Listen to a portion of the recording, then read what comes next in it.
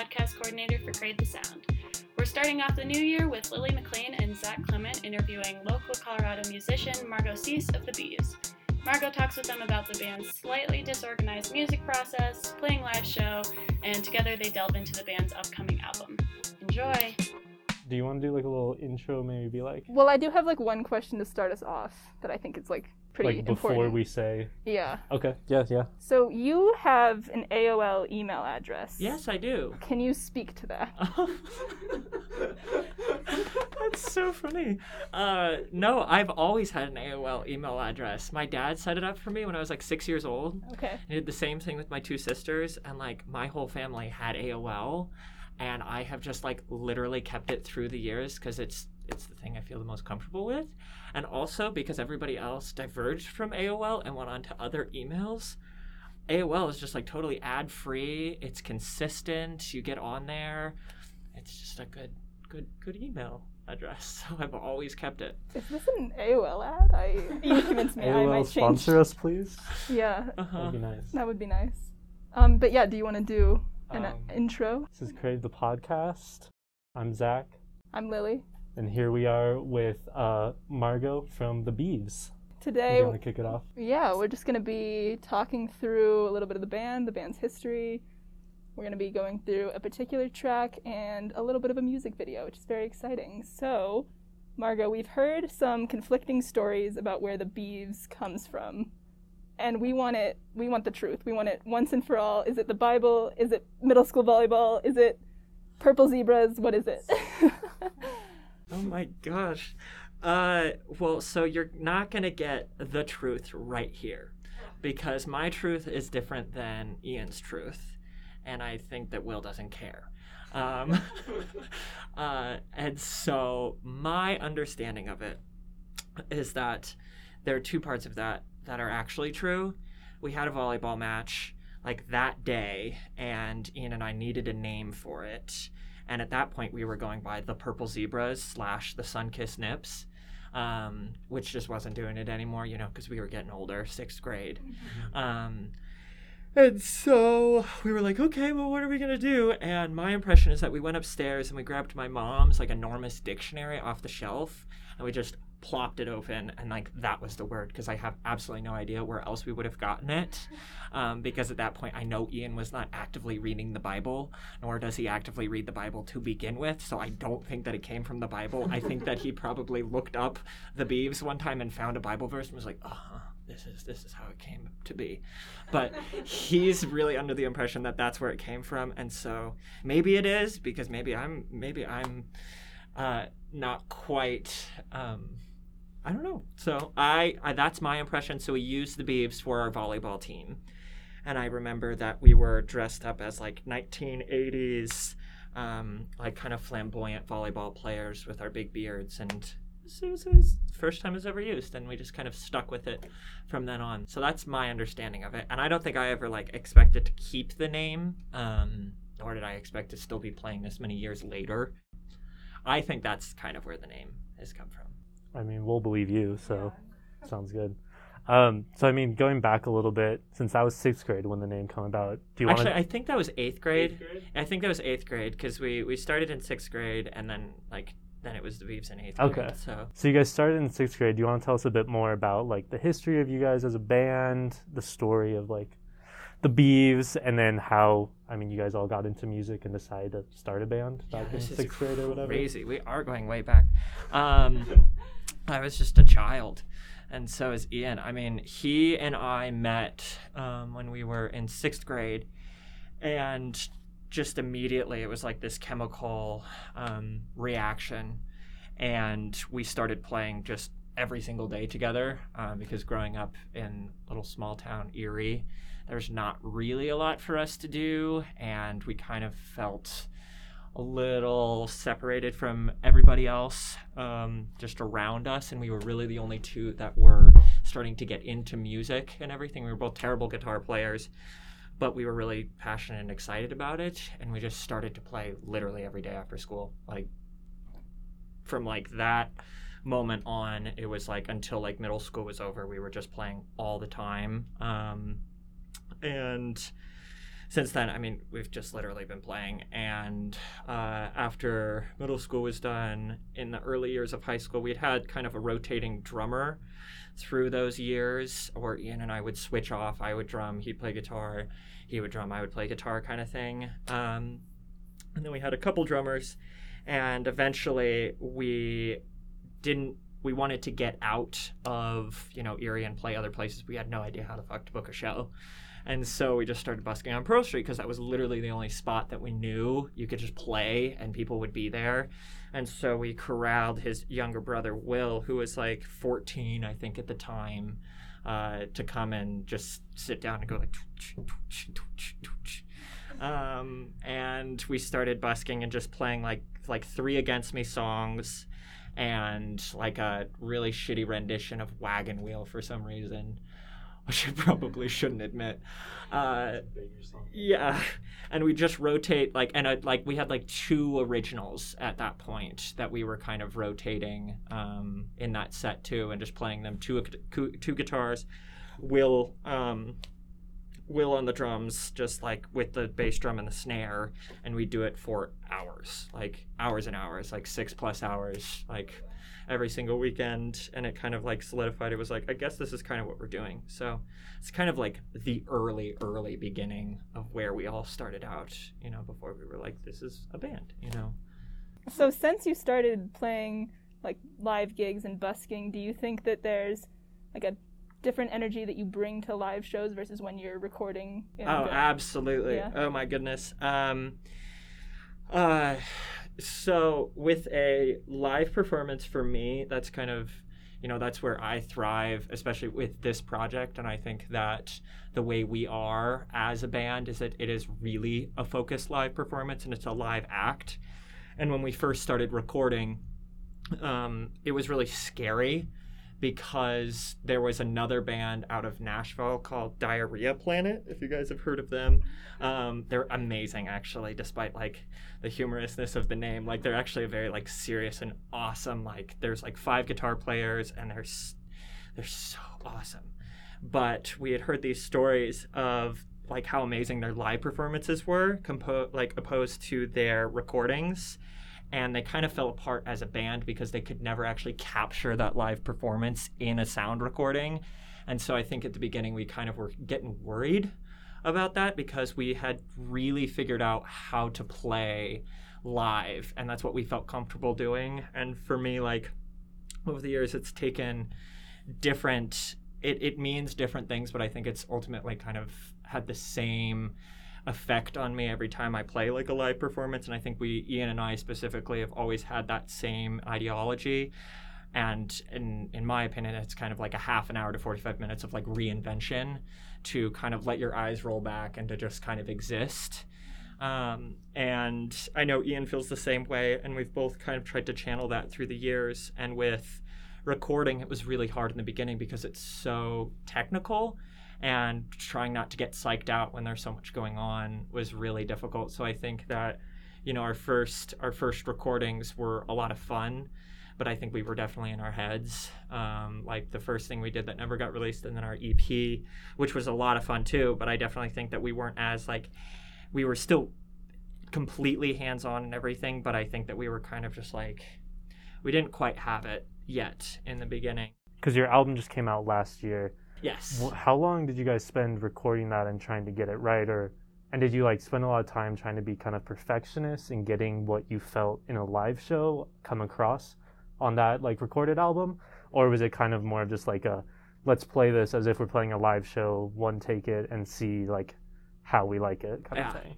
No, that's a good question. That album was recorded over the course of 7 days, the entirety of it.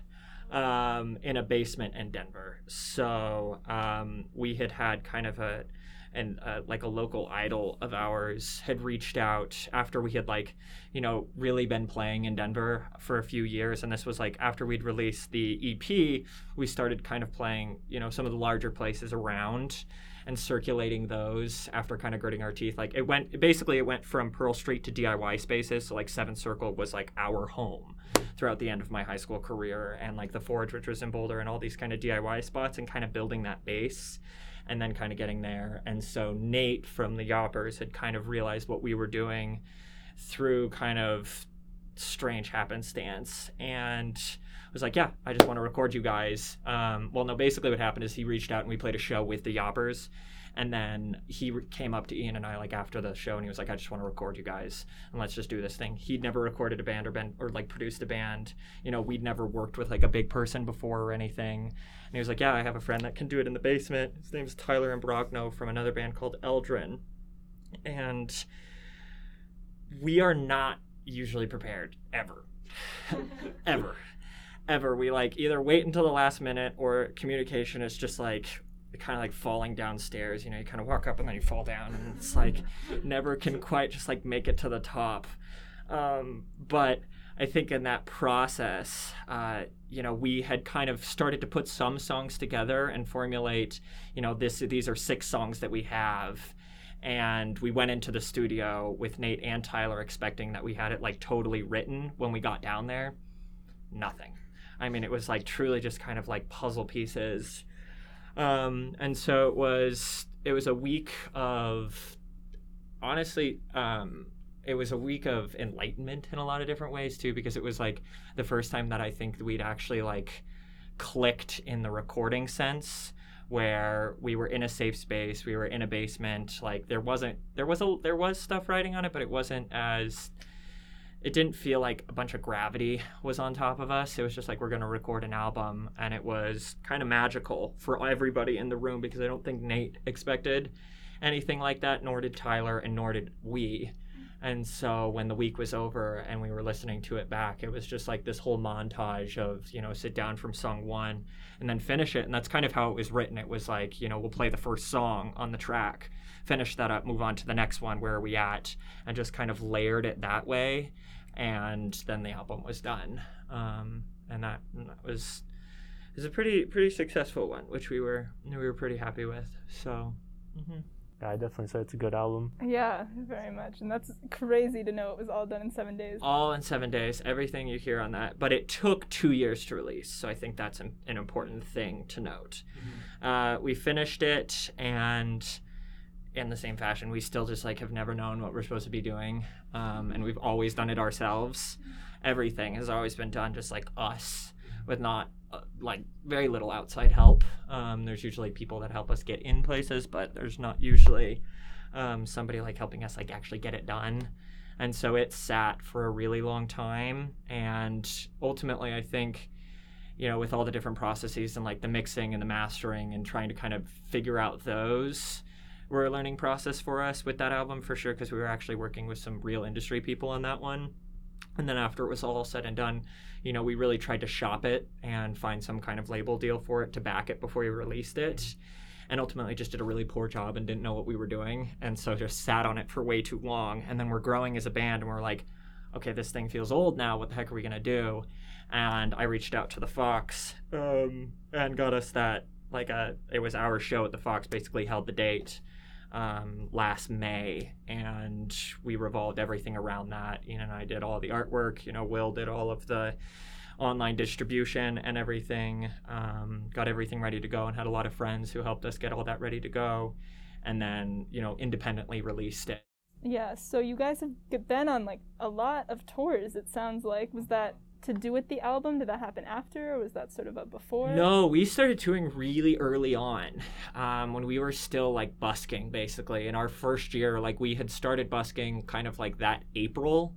I think this was like 2015 or 2016, you know, and we were busking, and then we had met another Denver band after we had finally like first started to play some of our shows, like electric shows. And both of us were like, you know, we need to start touring. And so we took my mom's minivan, and we played our first out-of-state show in Tucson, Arizona, to 3 people in a garage that was like 115 degrees. And I remember the guitar was just like a piece of noodle. It was like, and so that was kind of, that's still kind of what our tours have been like. But, you know, we just started booking these random shows across the country wherever we could. And so, you know, our first tour, I think Will was 15 or 16. And, we booked a show in Tucson, and then we booked a show in Vegas, and then we booked a show in Los Angeles, but it wasn't really Los Angeles, and they were kind of booked and kind of not booked. People would like reach out and be like, that would be fun, and then we just drove. Kind of were like driving to the shows like, hey, we're showing up, like, when can we play?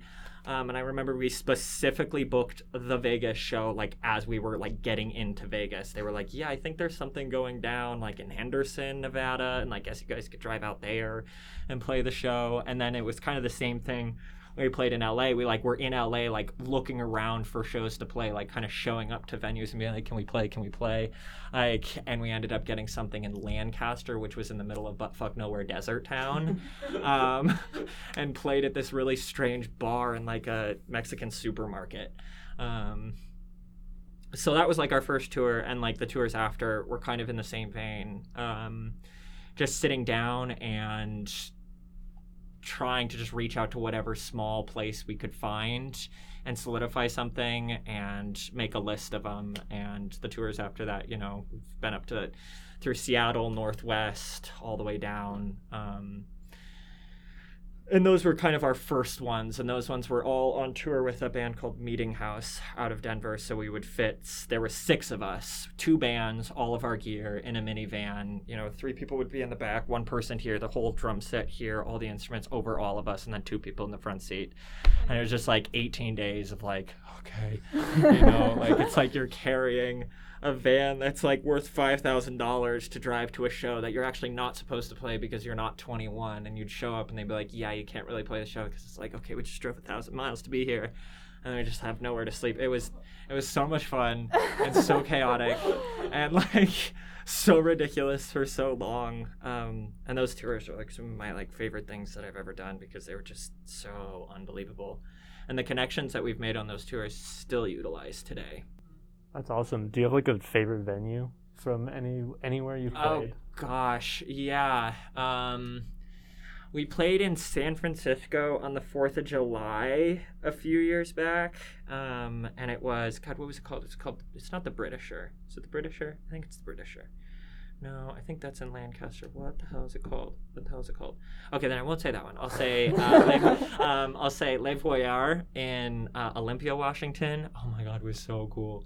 There were 2 other bands from Colorado who were touring through Oregon at that time, and I had booked both that show at Le Voyeur.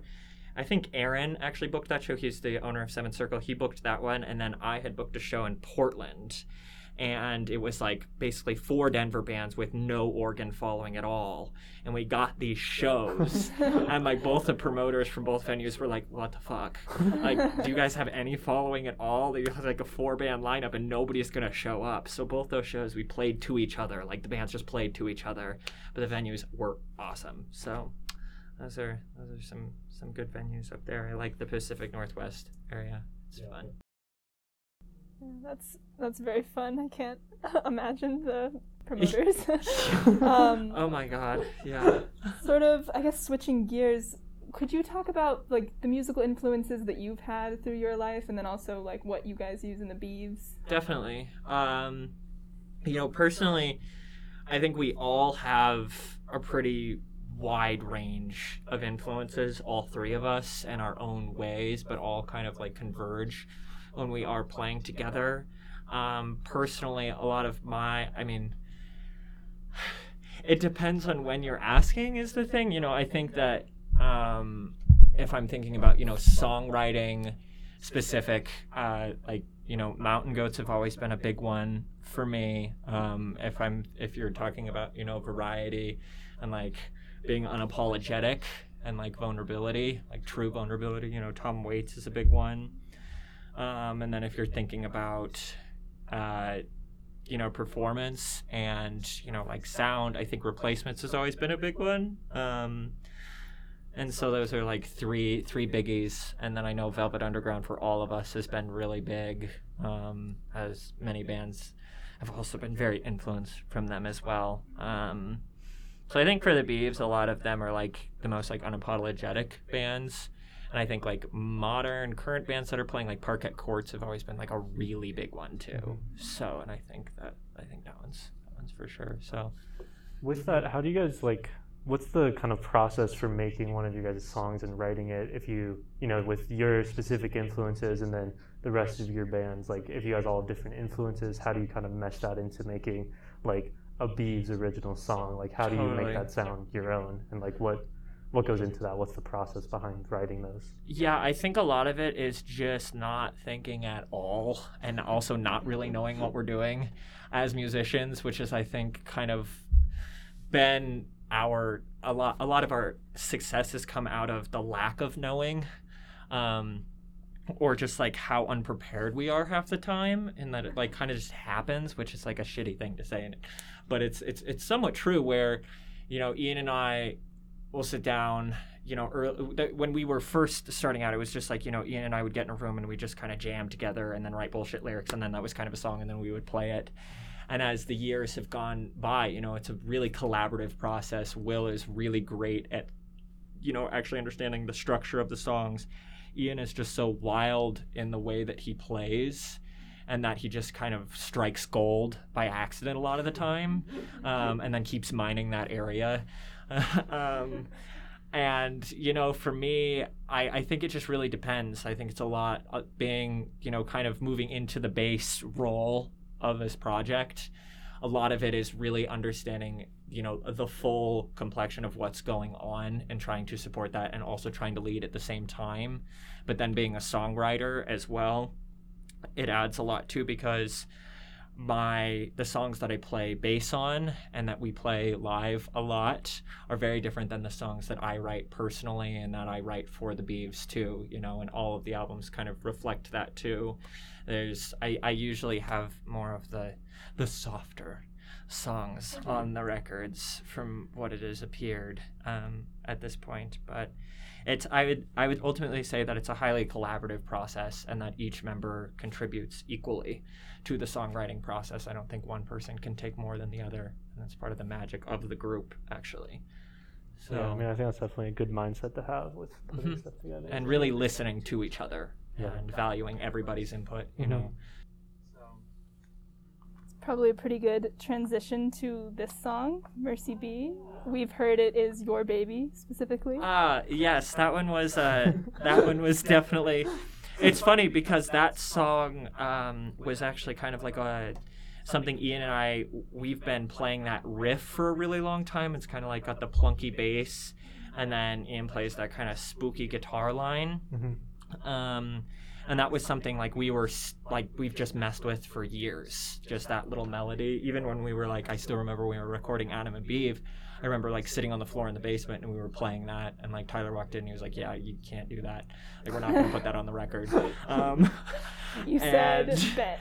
Well, yeah, and then when we were getting ready to go for this preview, or this next record that Mercy Be is on, we had kind of posted up and kind of like, we're like, okay, what do we have here? What are songs that we've worked on through, you know, these couple years that we still might want to touch on, and just started kind of refiguring those. And that was one that I personally was like always really about doing something with, but did not expect what we got on that record at all. And I think the whole process of the recording of that one was just so unlike anything I was expecting. You know, Will really started to feel it out when we were in the studio with the plunkiness, Ian doing that. It turned into something so much different than I was expecting, and was really, really, really happy about. And it was pretty magical doing that one, so... And so that's on a record that's coming out soon. So did you guys record a while ago? Sorry, I didn't mean to cut you off. Oh, no. It's a bit confusing for me too, with all the COVID stuff that happened too, and my timeline is a bit skewed. We recorded that record. We were actually in the studio a year ago to the day. So we recorded that one last November in Chicago. And that was a really big opportunity for us because we did it at a studio called Electrical Audio in Chicago, which is where Steve Albini, who did, you know, Nirvana records, Pixie records, kind of like was behind the board of the whole grunge wave, was literally there. He did In Utero. He's done all sorts of crazy shit. And so we got the opportunity to go into Electrical Audio and record there for a week. Same kind of thing as Adam and Beeve. We were totally unprepared. We posted up like 3 weeks, I think, before we actually went into the studio. We're like, okay, these are like 6 songs we have kind of together. And it was like the first time we'd actually recorded in a real studio. Everything prior to that had been, or previous to that, had been in basements. And so we're in the comfort of like our own home and everything. So it was like actually like the pilgrimage to Chicago to record in this legendary studio was like really fucking daunting. And we still didn't know what we were doing. And we only had a few songs. I mean, like I would say we were least prepared for that record, for this coming record. I mean, we kind of had an idea, but there was actually a lot more writing on this one and a lot more pressure. We were spending a lot of money. We were in this like world famous studio. Like there were a lot of industry people around, and it was like, okay, we can't fuck up on this one. We really can't fuck up on this one. And so we got in on day 1, and we had played like 2 back-to-back sets, one in Lincoln, and then one in Omaha, and then drove all night long after our set in Omaha, like all night long, and we started recording at 8 a.m. We got in Chicago at 7, got a Dunkin' Donuts, and started the record. And, oh my god, and I just like still remember like kind of playing those first few tracks, and like Nate was on the monitor. He was like, what the fuck are you guys doing? He was like, are you guys ready to go at all? And we're like, yeah, sure. I think so. Like, but it was, again, really, really, really magical. You know, I think that we all allowed ourselves to just create. And I think with that kind of pressure and throwing yourself in that kind of box and using the tools that are with you without having time to think beforehand and crawling into that box, you're forced to like really, really self-search. And use each other as resources, because it's essential to actually creating it. And so this record is my favorite thing that we've done so far, and I think is the most collaborative as well, because I think Will especially shined on this record. He kind of got me out of the drum set and, you know, played a few songs. He's really been getting into some songwriting stuff, and he's really, really, really wonderful. And he's a wonderful, wonderful musician, and it was time for him to kind of like, you know, really be there. And I think he had to be there because we weren't ready as much as we could have been. And I'm really glad that we weren't, because it really forced him to be more a part of it. He kind of got behind, out of the drum set, basically. Yep. So he was very collaborative. You know, Ian brought a lot to the album too. I would say that we each kind of contributed, you know, 3 songs to the record. I mean, it's 10 songs, but I would say that like there were kind of specific things where one of us would really bring something, and then we would all work on it together.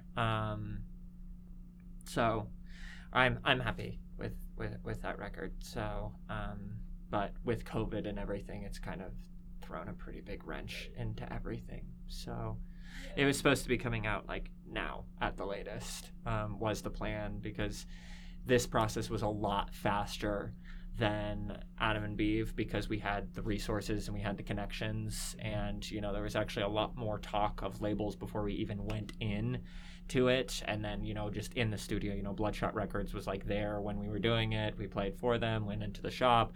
You know, there was a lot like, okay, things are moving. We'll get this thing mastered. We'll get it out. We've had a lot of help from the Bohemian Foundation and the Music District up in Fort Collins. A lot of really supportive people up there that were helping us like push it and be like, yeah, it's time to get, you know, you guys backed with somebody and some kind of label help, because it's just so goddamn expensive. And then COVID happened, and now we're not really sure. Yeah. So I think like we released 1 song off of this about a month and a half ago or 2 months ago, and then this one was just kind of like, we need to keep activity going on this, and so that's that. But I'm not really sure what the projection of it looks like or when the release will be, so yet to be determined. Well, this is just like such a beautiful song, and it makes me want to like walk into a sunset and like never return. But can you speak to a little bit about like what your inspiration was and like the story you're trying to tell with this song? Yeah, absolutely. It's funny because because we had that lick for a while, and Ian and I had been kind of messing around with it. It was really more the fact that Ian was working on another song that night before we were going in for vocals. We didn't have any lyrics for the song. We had the song like done instrumentally, so we do all our instrumentals first and then we do the vocals on the last days, is how we've always tracked.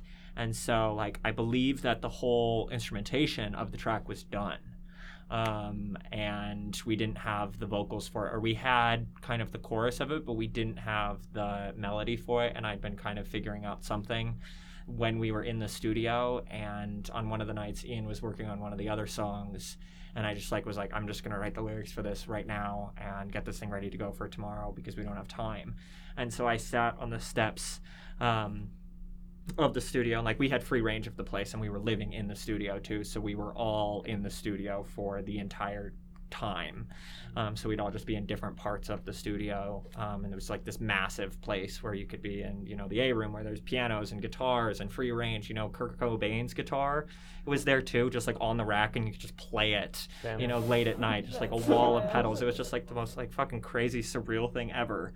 And so just like being surrounded by all of that, and just like being in this room where you're like, oh my God, this is like where Dave Grohl has tracked his drums, and like really crazy to just like sit there and kind of soak all that in. And so I just sat there and wrote that track out. And I had used like part of a poem that I had written prior to going in the studio. And I remember I like took a walk around my neighborhood and had started to kind of jot something down, and then I just elaborated off of that. And then Ian wrote the chorus parts, like Take Mercy Be, or whatever. That part we had done prior to going in the studio. Now I'm remembering. Yes. Okay. That part was written when we went in the studio, because we had kind of formulated that before we went in. And so the chorus was there, and we knew we were going to do that, but we didn't have like a melody or lyrics for it. And so so that kind of happened. And then the next day went in the studio, and I'd been kind of chain smoking the whole time we had been there, because you could smoke inside. I think we all were, and we were all just like stressed. And so it's just like, oh my God, I'm breathing more cigarette than I am oxygen. Is horrible. And so my voice was just getting more and more like a trash can throughout the whole time. And when we were recording that one and I was doing the vocals for it, I had like kind of dropped my register, and I sang it in a lower register than I would ever do, ever, and just like laid it out that way. And it was like, you just have to do it this way, like it has to be low. And so I kind of sang it like a 60-year-old man, like who was like out on the dusty trail. And then it ended up being how it was all together. And so I was feeling really, honestly, somewhat self-conscious about that vocal part for a long time. I mean, I still feel somewhat strange about it, because it's like when we play a performance, I definitely don't emulate that voice. And so, you know, even listening to it too, it's been interesting to see the kind of reception on it and be like, no, that's me singing it. Like, so it's a definitely an interesting track. There's a lot going on in it. That's kind of another question, since we went a little bit into the song. I know we just saw the music video like right now, but if you want to talk a bit, I don't know how much of a role you played in making the music video, but I thought that was an awesome video. And so I'd love to just kind of hear more about the process behind it, the kind of how you went from the recorded song to the video and like came up with the visuals and whatnot. Yeah, that was another kind of spur of the moment thing that was done in one night, the whole thing you saw. And we had, Fort Collins does this thing called FOCO MX in April every year, and it's like this pretty big festival where they invite a bunch of big acts, and they invite like the locals to all share kind of the stage together. You know, 2 years ago Blondie was there. Like they always have just, Fort Collins is truly one of the most supportive music scenes I have ever seen in my ever like anywhere. And so they had this thing where when you apply to the festival, you can also apply for this competition. It's not really a competition. It's like an opportunity to record a free music video it's presented by the Bohemian Foundation, which is a nonprofit out of Fort Collins, which is why it's such a supported music scene. There's a lot of money that goes into the community that's actually like all supported and all nonprofit money. So they allot a lot of money to creating that creative environment and city. It's a really beautiful thing. And so I had filled out that little form and was like, yeah, sure, we'll apply for this free music video thing and we'll see if we get it, whatever. And so we got the offer. It was like, we got into the festival along with being like, hey, you also got this opportunity to record a free music video before the festival. And then they like premiere all the videos at the festival free of charge. You don't have to do anything and you can just kind of pick a song. So festival was canceled because of COVID and everything. Everything was postponed, including this like video shoot and everything. And so in August, we got a message and they were like, hey, I think we're going to try to do this music video shoot. And that was from Colorado Sound. And they were like, hey, we're going to try to do this. And we're going to just pair you up with some random production company.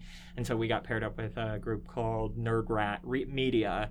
That's like mostly done by like, I think there was like a crew of like 6 or something run by like 2 main guys. And we met them over Zoom the Friday before we started recording. We met them on Friday, and we started recording Saturday night with no plan. And so because the whole thing 53 or 50, the actual name of the competition, it's like 5380 or something like that, or about 5370, where it's like you have to do it in this like short amount of time, and that's kind of the whole thing. They've put you up with a crew, they support you, but you have to do it in this like little period of time. And so we didn't have very much time. We met them, we told them our idea. They said that they had some barn out in Fort Collins that they could kind of figure out. They liked the song, kind of created an idea for it. We kind of collabed a little bit. They had a few actors come out, showed up to the space. We started filming around like 9 at night, and then we went until like 3 in the morning.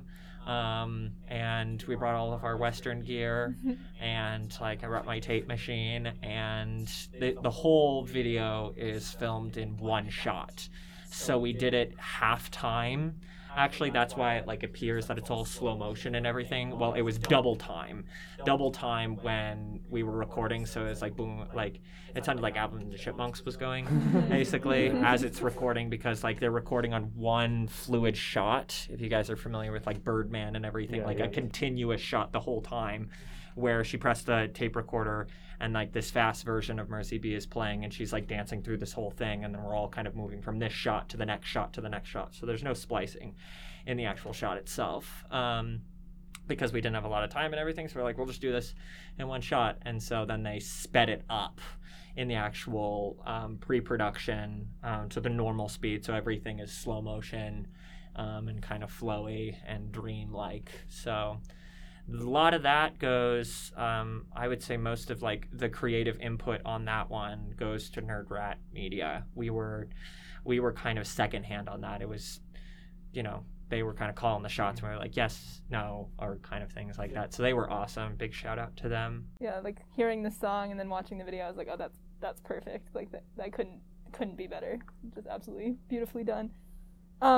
You've talked about this in a couple different ways, but can you maybe elaborate on like what your experience has been with making music during the pandemic, or if you've been able to make music for the last however long? Yeah, it's oh my gosh.